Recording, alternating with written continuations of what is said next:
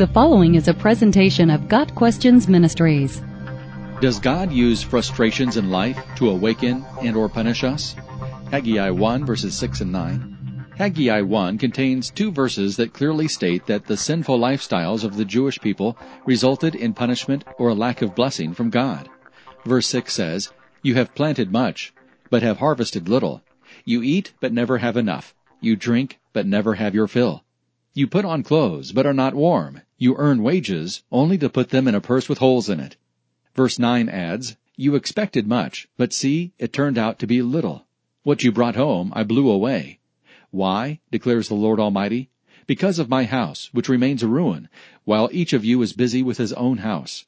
In both verses, judgment was the result of disobeying the Lord. Is this true in our lives today? The biblical answer is that there are some times when our struggles are the result of our sin, but not always. In fact, persecution or suffering can sometimes be the product of serving God. The Apostle Paul wrote to Timothy from a Roman jail, "Indeed, all who desire to live a godly life in Christ Jesus will be persecuted." 2 Timothy 3 verse 12. In addition, suffering sometimes serves as part of God's plan for our lives. God said regarding the Apostle Paul, "I will show him how much he must suffer for the sake of my name." Acts 9 verse 16.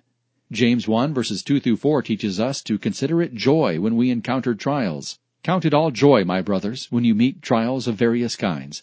For you know that the testing of your faith produces steadfastness. And let steadfastness have its full effect, that you may be perfect and complete, lacking in nothing." The result of persevering through difficulties is spiritual maturity. However, there are cases in which we may suffer due to our sin. God does discipline his wayward children. Acts 5 contains the account of Ananias and Sapphira, who died as the result of their deception, even though they were part of the church.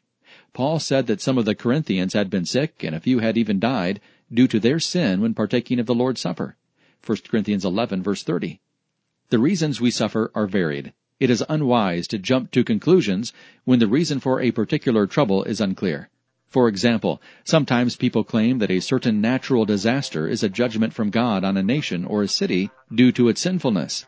However, God does not tell us why natural disasters occur when and where they do. Rather than make such judgments, the appropriate Christian responses are to empathize with those affected and to help meet the needs. Got Questions Ministry seeks to glorify the Lord Jesus Christ by providing biblical answers to today's questions. Online at gotquestions.org.